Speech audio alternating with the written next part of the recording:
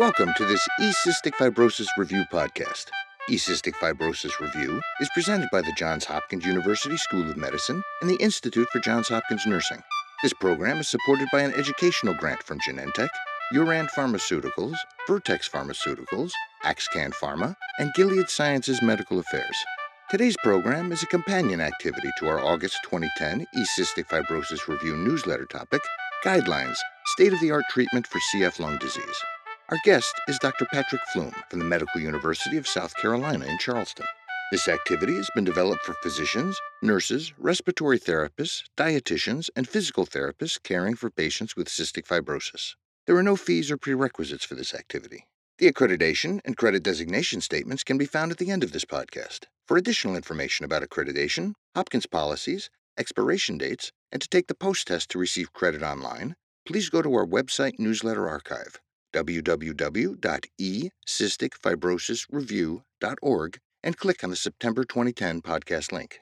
Learning objectives for this audio program are that after participating in this activity, the participant will demonstrate the ability to describe the assessment process for infants diagnosed with cystic fibrosis, explain the use of chronic daily therapies for adolescents with CF, and discuss the treatment of pulmonary exacerbations in adult CF patients. I'm Bob Busker, Managing Editor of E-Cystic Fibrosis Review. On the line, we have with us our August newsletter issue's author.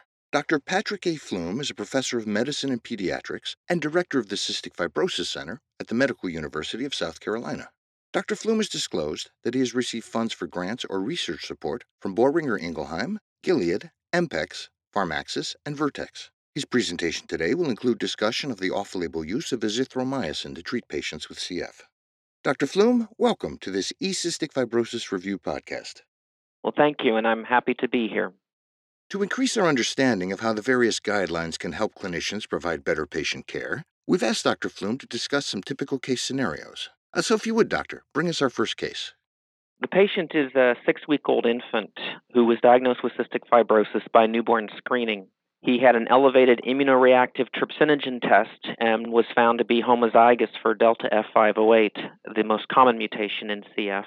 The parents state that the infant has no respiratory symptoms and is feeding well. He has frequent foul-smelling stools. His examination is essentially normal with his weight and length at the 50th percentile. In the newsletter issue, you reviewed the most recent guidelines for the management of infants with CF. Your comments on how they apply here? So the CF Foundation recently supported the development of some guidelines for the management of infants with cystic fibrosis. And one of the critical points is that by doing newborn screening, we expect to identify infants who otherwise appear totally healthy to the parents. So for many of these families, this diagnosis is going to be a surprise. So one of the major steps for these families is to be able to provide them with an adequate amount of time and education to prepare them for learning about CF and what to expect in the care of their child. And this is best performed at a CF center. And so one of the key recommendations out of these guidelines were that these children should be referred to a CF center to be seen within 24 to 72 hours of the diagnosis.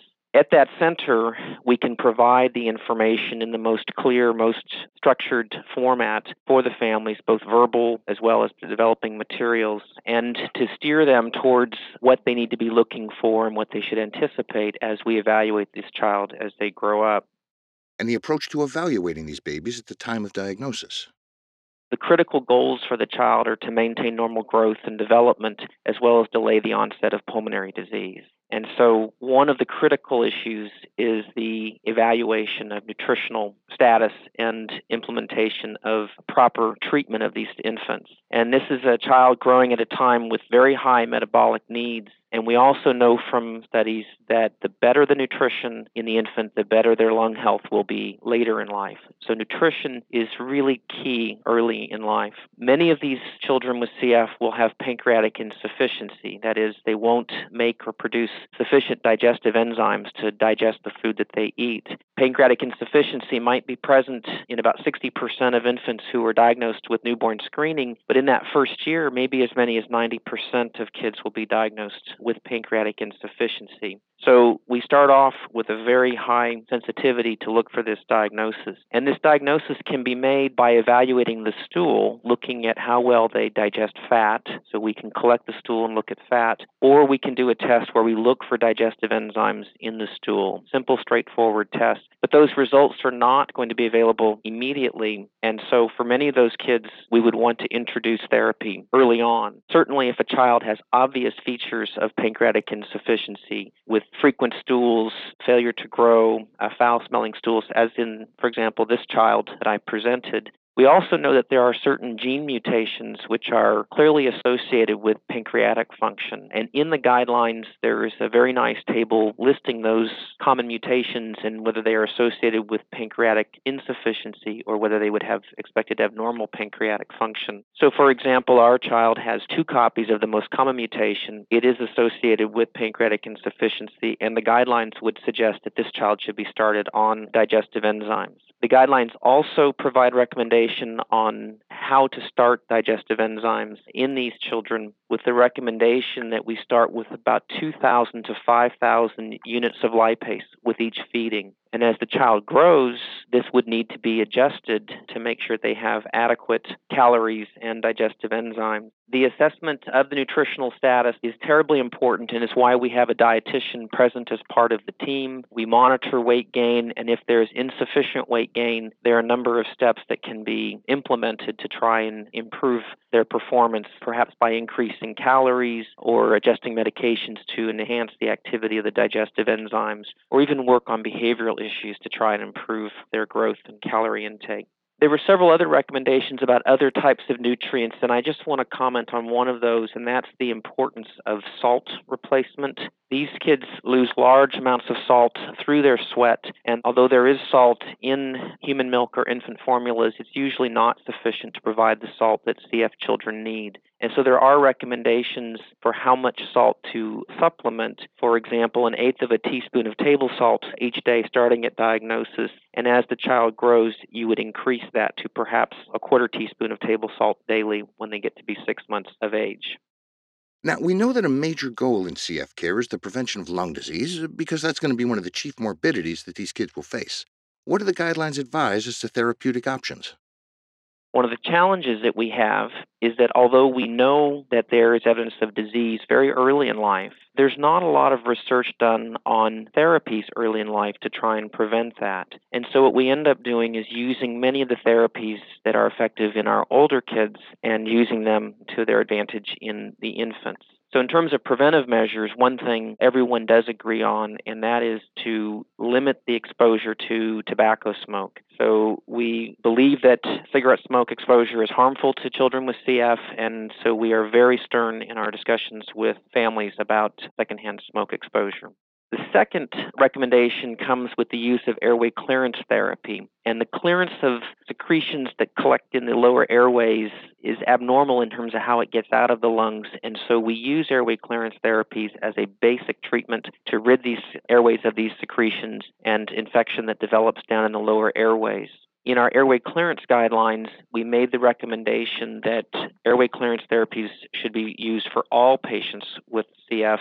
And even though we don't have strong data that proves their benefit in infants, we were very convinced that it should still be used in these kids because the pathophysiology of disease is going on from the very beginning. And although we can't prove that there's great benefit in these therapies in these kids, there is also very little harm. And so we encourage the parents to begin airway clearance therapies as early in life as possible. There are fewer options of airway clearance therapies in the kids, and usually that's going to be percussion and postural drainage, and we teach the families how to perform this. One of the key recommendations is that the child should not be put in the head-down position to try and prevent reflux of stomach contents up the esophagus, as that might get down into the lung. And the other major problem that occurs in kids with CF is the development of airways infection, which we believe accelerates the progression of disease. And so we have a strategy of trying to be very aggressive at treating infections. And because these kids may become infected and yet not have any symptoms, the guidelines have now recommended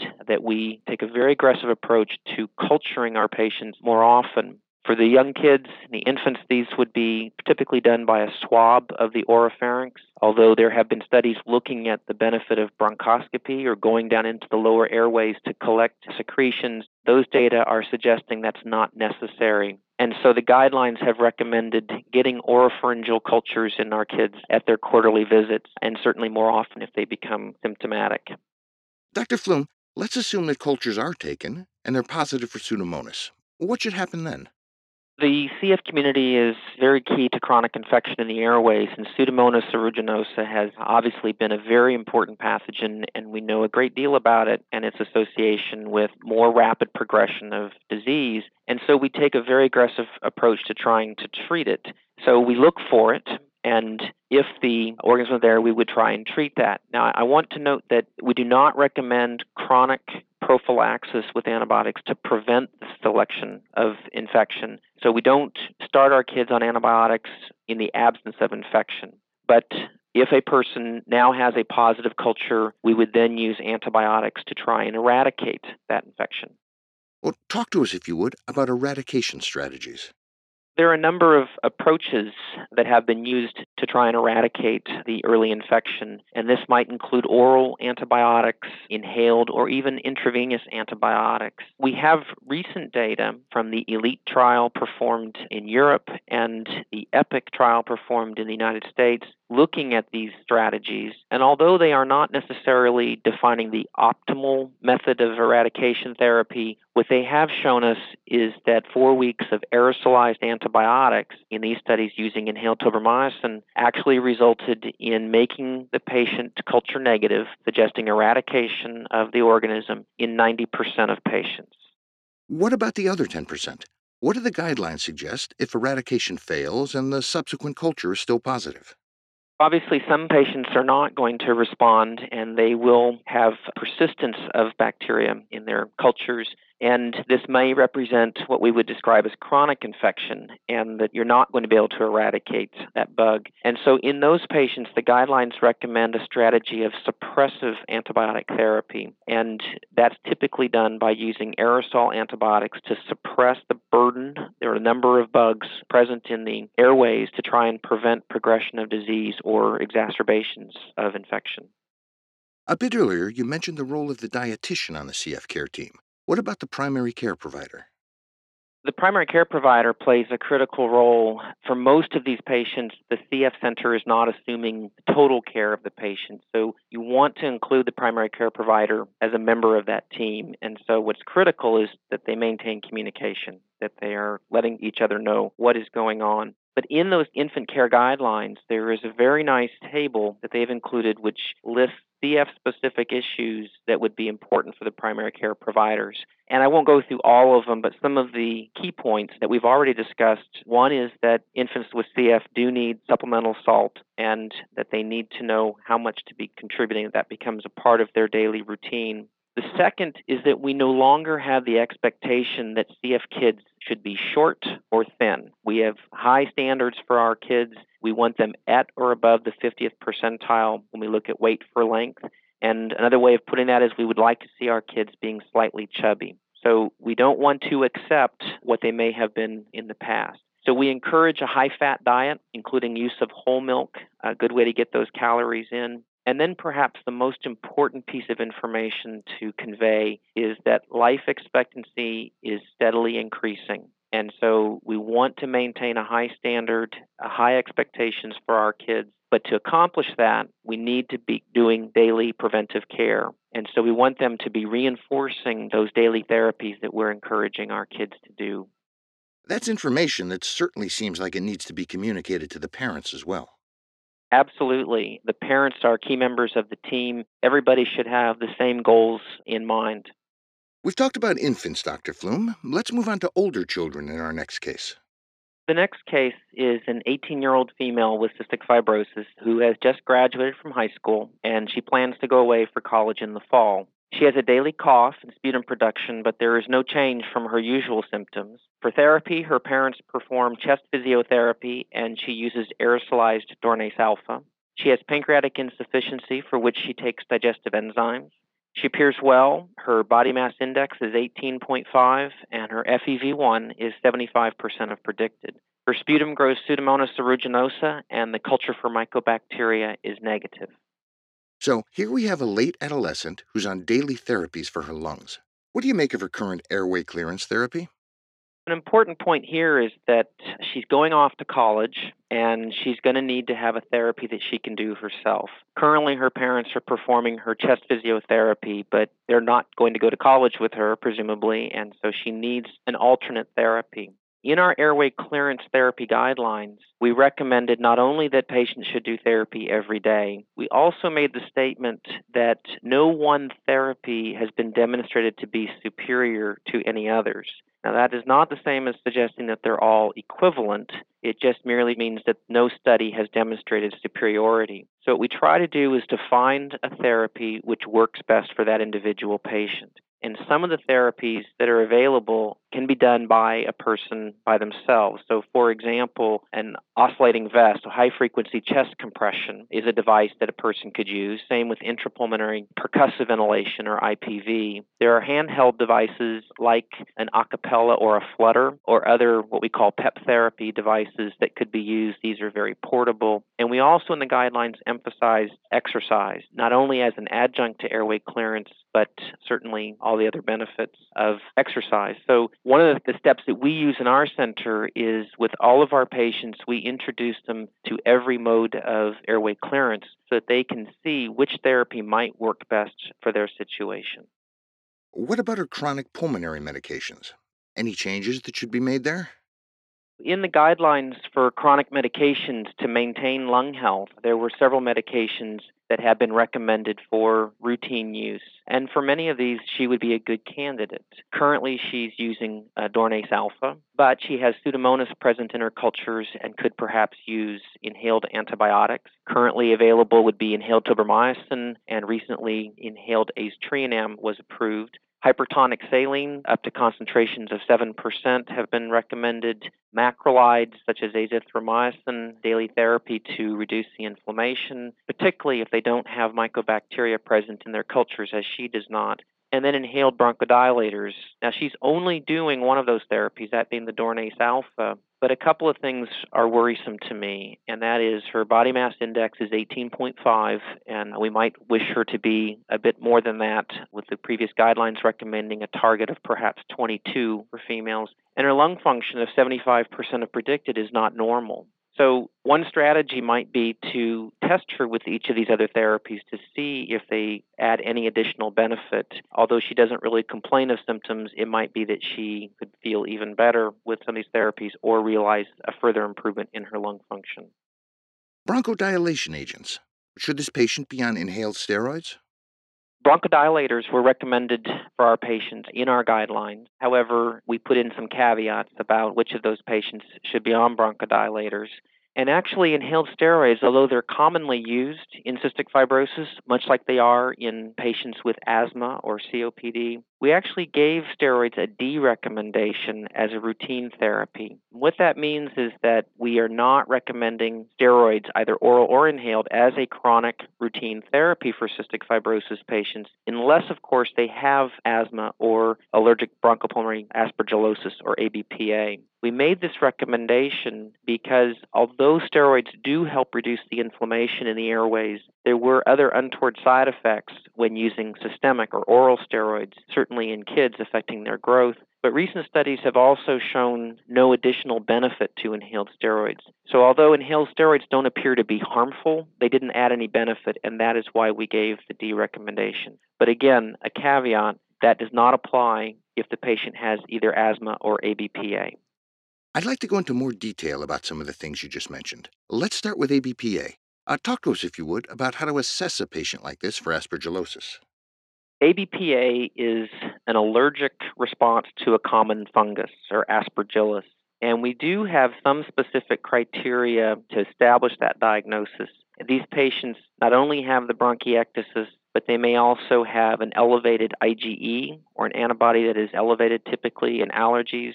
They'll have antibodies specific to Aspergillus that will be elevated. And finally, a skin test to Aspergillus, much like you would do any other kind of allergy test, they'll respond very quickly to it. Those are tests that we routinely do in our patients to assess for ABPA. And we recommend that you assess all of your patients for ABPA because it occurs in perhaps 8 to 10% of patients.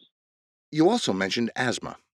Asthma is a more difficult diagnosis to make in cystic fibrosis patients because it generally is associated with wheezing, and CF patients often wheeze. They may show reactivity, meaning their pulmonary function test might improve with the use of inhaled bronchodilator, but that happens in CF all the time and doesn't mean that a patient has asthma. So it makes it a little more tricky to make that diagnosis. So the guidelines recommended assessing patients for ABPA, and in terms of making a decision about using bronchodilators, that you might do pulmonary function testing before and after bronchodilator, and if they demonstrate reactivity, then yes, include bronchodilators as part of their routine therapies. Now, with this patient, she's a young woman, she's leaving home for the first time. What else should the clinician be concerned about?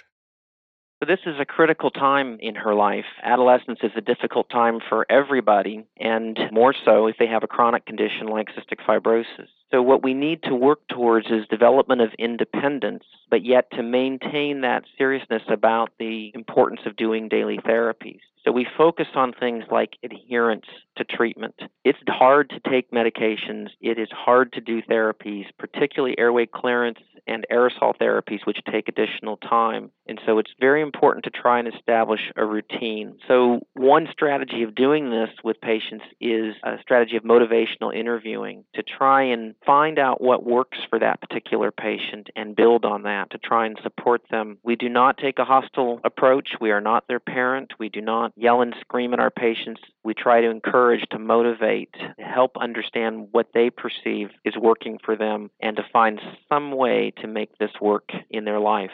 Going off to college, there will be lots of exciting things to do, lots of new friends, peer groups. They may be shy about sharing their health condition, and we've got to help them be open and comfortable with that and try and find strategies that would work for them. And we'll return in a moment with Dr. Patrick Flume from the Medical University of South Carolina. Hello, I'm Megan Ramsey, nurse practitioner and clinical coordinator for adults at the Johns Hopkins Cystic Fibrosis Program at the Johns Hopkins University School of Medicine. I am one of the program directors of eCystic Fibrosis Review. These podcast programs will be provided on a regular basis to enable you to receive additional current, concise, peer-reviewed information through podcasting, a medium that is gaining wide acceptance throughout the medical community. In fact, today, there are over 5,000 medical podcasts. To receive credit for this educational activity and to review Hopkins policies, please go to our website at www.ecysticfibrosisreview.org. This podcast is part of eCystic Fibrosis Review, a bi-monthly email-delivered program available by subscribing. Each issue reviews a current literature on focused topics important to clinicians caring for patients with cystic fibrosis. Continuing education credit for each newsletter and each podcast is provided by the Johns Hopkins University School of Medicine for physicians and by the Institute for Johns Hopkins Nursing for nurses. Subscription to eCystic Fibrosis Review is provided without charge, and nearly 1,000 of our colleagues have already become subscribers. The topic-focused literature reviews help them keep up to date on issues critical to maintaining the quality of care for their patients. For more information, to register to receive eCystic Fibrosis Review without charge and to access back issues, please go to www.ecysticfibrosisreview.org. Welcome back to our September 2010 eCystic Fibrosis Review podcast. I'm Bob Busker, managing editor of the program. Our guest is Dr. Patrick Flume from the Medical University of South Carolina, and our topic is Guidelines, State-of-the-Art Treatment for CF Lung Disease. We've looked at case scenarios that illustrate how the most recent guidelines can help clinicians improve patient care for infants and adolescents. So now, Dr. Flume, let's talk about adults. Our third case is an adult male with CF who presents to the clinic feeling worse. He describes an increase in cough and an increase in sputum production. His sputum is dark green, but there is no hemoptysis. There is no fever or sweats, but his appetite is decreased, and he believes that he has lost weight. On exam, he has indeed lost weight with a BMI of 20.5, which is down from his baseline of 22. He has crackles in both upper lung zones, and there is no wheezing. His spirometry reveals an FEV1 of 60% of predicted, which is down from his baseline of 70% of predicted. Your initial impressions of this patient, Dr. Flume. This patient has what we would call a pulmonary exacerbation of CF. These are frequent events. They occur in about a third of the patient visits to the adult clinic. They occur with greater frequency in patients as they get older or have more advanced disease. Now, Dr. Flume, you were the lead author of the recently published Clinical Practice Guidelines for Treating Pulmonary Exacerbations. Is there any definition that differentiates an exacerbation from other presentations? The definition of an exacerbation is something that is elusive to us. We all have a general agreement as to what an exacerbation is. Generally, it's an increase in symptoms, and much like this gentleman, worsening cough, increase in sputum. He has systemic symptoms where he's lost his appetite, and now he's losing weight, and other objective measures such as a drop in lung function. And although we don't have a clear definition of exacerbation, this is a clear example that everyone would agree is a patient with an exacerbation that needs an intervention. What might cause an exacerbation to occur? In most cases where a patient presents with an exacerbation, we don't have an idea of what caused it, what prompted this worsening of symptoms. There have been many suggestions as to what causes an exacerbation, some of which are acute events, and others may be that it's really just a chronic progression of their underlying disease that finally reached a critical threshold where the patient develops symptoms. Examples of acute events might be an acute infection, so perhaps even a viral infection that now has increased the inflammation of the airways and revved up the bacterial infection. Or it may be that they've acquired a new bacterium, that now a new Pseudomonas or a staph has reached the airways and is causing an increase in inflammation. And then there are some who've suggested that there are changes that occur with the bacteria present in the airways, that something happens that they now morph into a more inflammatory, inciting infection, and that's what's prompted the exacerbation. But other suggestions of non-infectious acute changes range from esophageal reflux or even aspiration down into the lower airways, and that causes some inflammation that exacerbates their symptoms.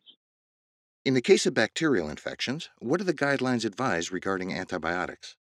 Antibiotics have become a principal aspect of treatment of an exacerbation, whether it's because of a new bacterial infection or because they have the chronic bacterial infection that may be exacerbated. Antibiotics are often used to try and improve their symptoms. The antibiotics are typically targeted towards the bugs that we think are present in the lower airways, so obviously Pseudomonas becomes a prominent choice, but they may be targeted to other bugs present in the cultures that we have grown previously. And then we deliver the antibiotics by whatever method is appropriate, which might mean oral for some infections, but IV are commonly used for exacerbations which seem to be a bit more serious, and even the use of inhaled antibiotics in some of our patients.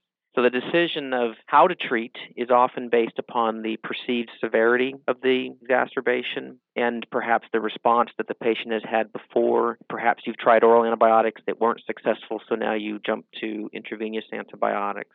The antibiotics are often selected not merely on what bugs are present in the airways. Some people tried to base it on the susceptibilities that you get from culture data, although there's not a good correlation between the susceptibility you get in the microlab and the response to antibiotics.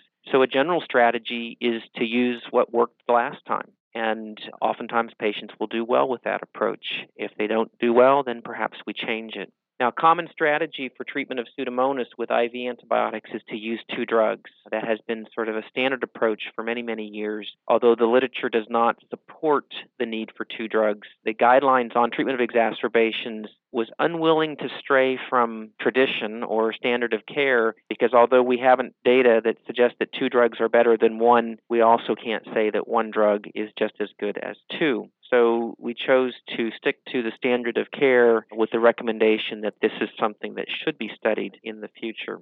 And then the other critical question, which could not be answered in our guidelines, was how long to treat. The duration of antibiotics, oftentimes patients are treated with approximately 2 weeks of antibiotics, but this is based more upon past experience or the perception that they need to be treated for a longer period of time, and not because of clinical trials that have demonstrated the proper duration. And the guidelines also stated that this would be a very important question to figure out in our patients, that we ought to be able to know what the proper duration of antibiotics would be for our patients.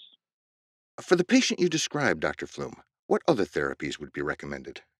The guidelines reviewed several of the common therapies that are typically used in treatment of exacerbations. And of course, one of the discouraging parts was that we didn't find a lot of published literature. And so for many of our recommendations, we had to state that there was insufficient evidence in which we would need to investigate further. We did feel comfortable suggesting that airway clearance therapies and any chronic medications should be continued in those patients, that there was no reason to stop any of those medications. Now, one caveat to that is for those patients who are on aerosolized tobramycin as routine therapy, and you're going to use intravenous tobramycin as part of your treatment, we don't have evidence as to whether one should continue aerosolized therapy while they're on IV. There certainly are no data to suggest that it's more efficacious, that it actually works better. And in fact, we don't have any data that suggests that it's more harmful. But it might affect how you dose your IV medications depending upon when you aerosolize the drug. And that is a study that should be done to make sure that it's not altering your calculation of dosing in your patients.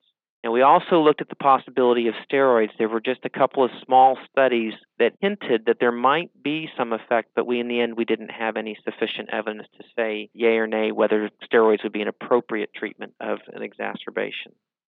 I think we've got time for one more case. So, if you would, Dr. Flume.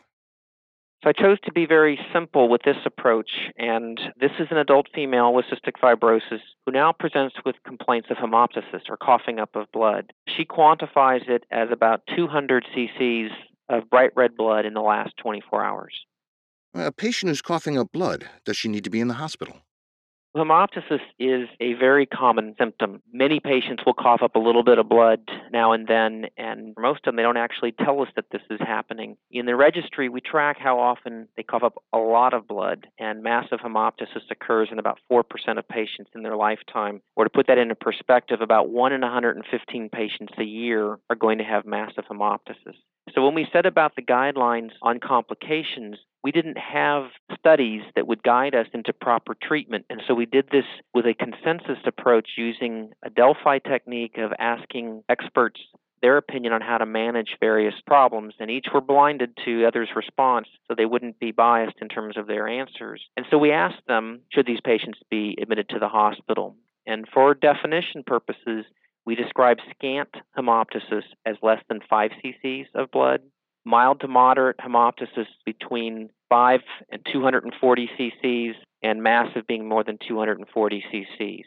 So we've picked a patient who's in that moderate range, not quite all the way up to massive. So when we asked our panel of experts about who should be admitted to the hospital, a patient with scant hemoptysis they did not think needed to be admitted to the hospital, and they had very good consensus with that response. In terms of if they have massive hemoptysis, all of them suggested the patient should be admitted to the hospital with perfect consensus. But in that mild to moderate range, they were right smack in the middle on the fence about who needed to be admitted. So in this patient who's leaning more towards that massive hemoptysis, this is a patient who is most likely needs to be admitted to the hospital for further intervention. About those further interventions, bronchial artery embolization. Is this patient a candidate for that? The general approach to treatment of hemoptysis includes treatment of an exacerbation with antibiotics and such, but some patients need to go on to further intervention, and embolization of the bronchial arteries is one approach to acutely stop the bleeding. So we asked our panel of experts what they thought.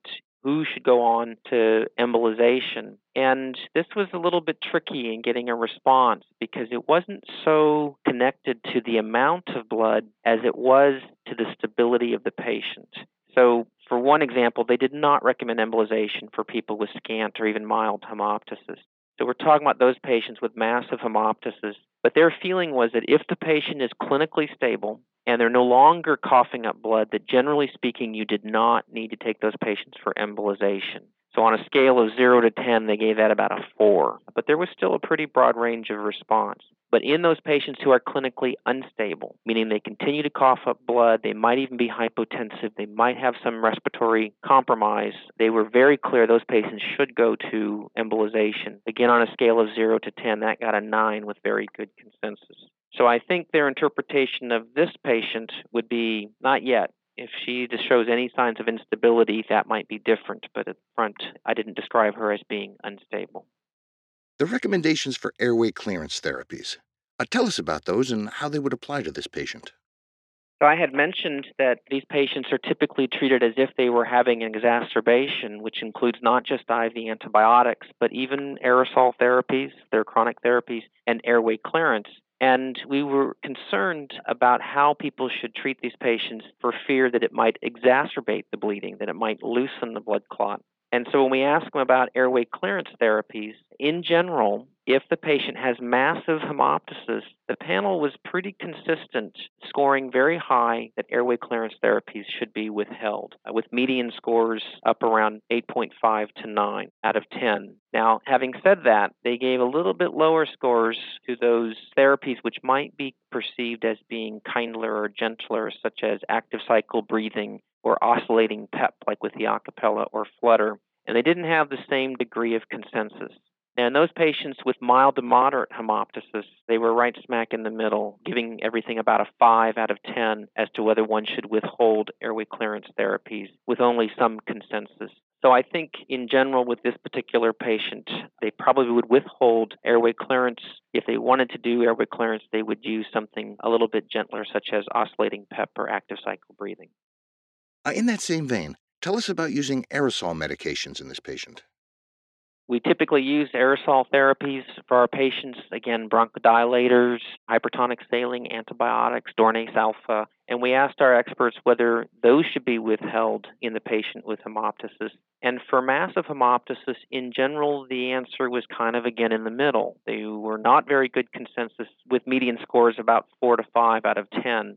The one exception to that rule was with hypertonic saline. They scored that actually a little bit higher, about an 8 out of 10, with the perception that hypertonic saline is perhaps a little more irritating to the airways and might induce cough and therefore exacerbate more bleeding. And so it would be probable that this patient would continue on inhaled therapy with the exception of hypertonic saline. In those patients with more milder hemoptysis, in general, the panel was not so concerned about stopping aerosol therapies, with the one exception, again, being hypertonic saline, giving it about a 5 out of 10, but some folks rated it as high as an 8. So in this particular patient, she probably would have had the hypertonic saline held as part of her therapy. Dr. Flume, final thoughts on the development of these guidelines? An important part of development of guidelines is the recognition that these reflect our current knowledge and understanding. And as time goes forward, we will learn new things, and these guidelines therefore need to be reviewed and perhaps changed to reflect our current or future knowledge of treatment of patients. And so one of the things that you have to do when you develop guidelines is first make sure you've got your questions correct, and make sure you've included all the parties who are most important. So that includes not just doctors, but for example, in our guidelines, we included nursing and pharmacy and respiratory therapy and physical therapy, but also patients and families. You've got to include everybody who has a role in this. We also then set the precedent that we would review these guidelines every 3 to 5 years to make sure that nothing else needs to be changed. And so, for example, we published our guidelines on chronic therapies, chronic medications to maintain lung health in 2007. It's time for us to review again to see what new medications have entered the market, what additional data, would those change our guidelines? And some may not, but then some may actually result in critical changes in those recommendations. And so these should be considered living documents that need to be reviewed periodically and then distributed to everybody involved. Dr. Patrick Flume from the Medical University of South Carolina, thank you for participating in this eCystic Fibrosis Review podcast. Well, thank you for having me. I hope that this is useful for everyone. We feel very strongly about these guidelines. We hope that we've done it correct and that people understand their importance and how best to make use of them. They should be a useful tool for the clinician and the patient and family to use together. Thank you. This podcast is presented in conjunction with eCystic Fibrosis Review, a peer-reviewed, CE-accredited literature review emailed monthly to clinicians treating patients with cystic fibrosis. This activity has been planned and implemented in accordance with the essential areas and policies of the Accreditation Council for Continuing Medical Education through the joint sponsorship of the Johns Hopkins University School of Medicine and the Institute for Johns Hopkins Nursing. The Johns Hopkins University School of Medicine is accredited by the Accreditation Council for Continuing Medical Education to provide continuing medical education to physicians. For physicians, the Johns Hopkins University School of Medicine designates this educational activity for a maximum of 0.75 AMA PRA Category 1 credits. Physicians should only claim credit commensurate with the extent of their participation in the activity. For nurses, this 0.5 contact hour educational activity is provided by the Institute for Johns Hopkins Nursing. Each podcast carries a maximum of 0.5 contact hours. This educational resource is provided without charge, but registration is required. To register to receive eCystic Fibrosis Review via email, please go to our website, www.ecysticfibrosisreview.org. The opinions and recommendations expressed by faculty and other experts whose input is included in this program are their own. This enduring material is produced for educational purposes only. Use of the Johns Hopkins University School of Medicine name implies review of educational format, design, and approach. Please review the complete prescribing information of specific drugs, combination of drugs, or use of medical equipment, including indications, contraindications, warnings, and adverse effects before administering therapy to patients. Thank you for listening. eCystic Fibrosis Review is supported by an educational grant from Genentech, Uran Pharmaceuticals, Vertex Pharmaceuticals, Axcan Pharma, and Gilead Sciences Medical Affairs. This program is copyrighted 2010, with all rights reserved by the Johns Hopkins University School of Medicine and the Institute for Johns Hopkins Nursing.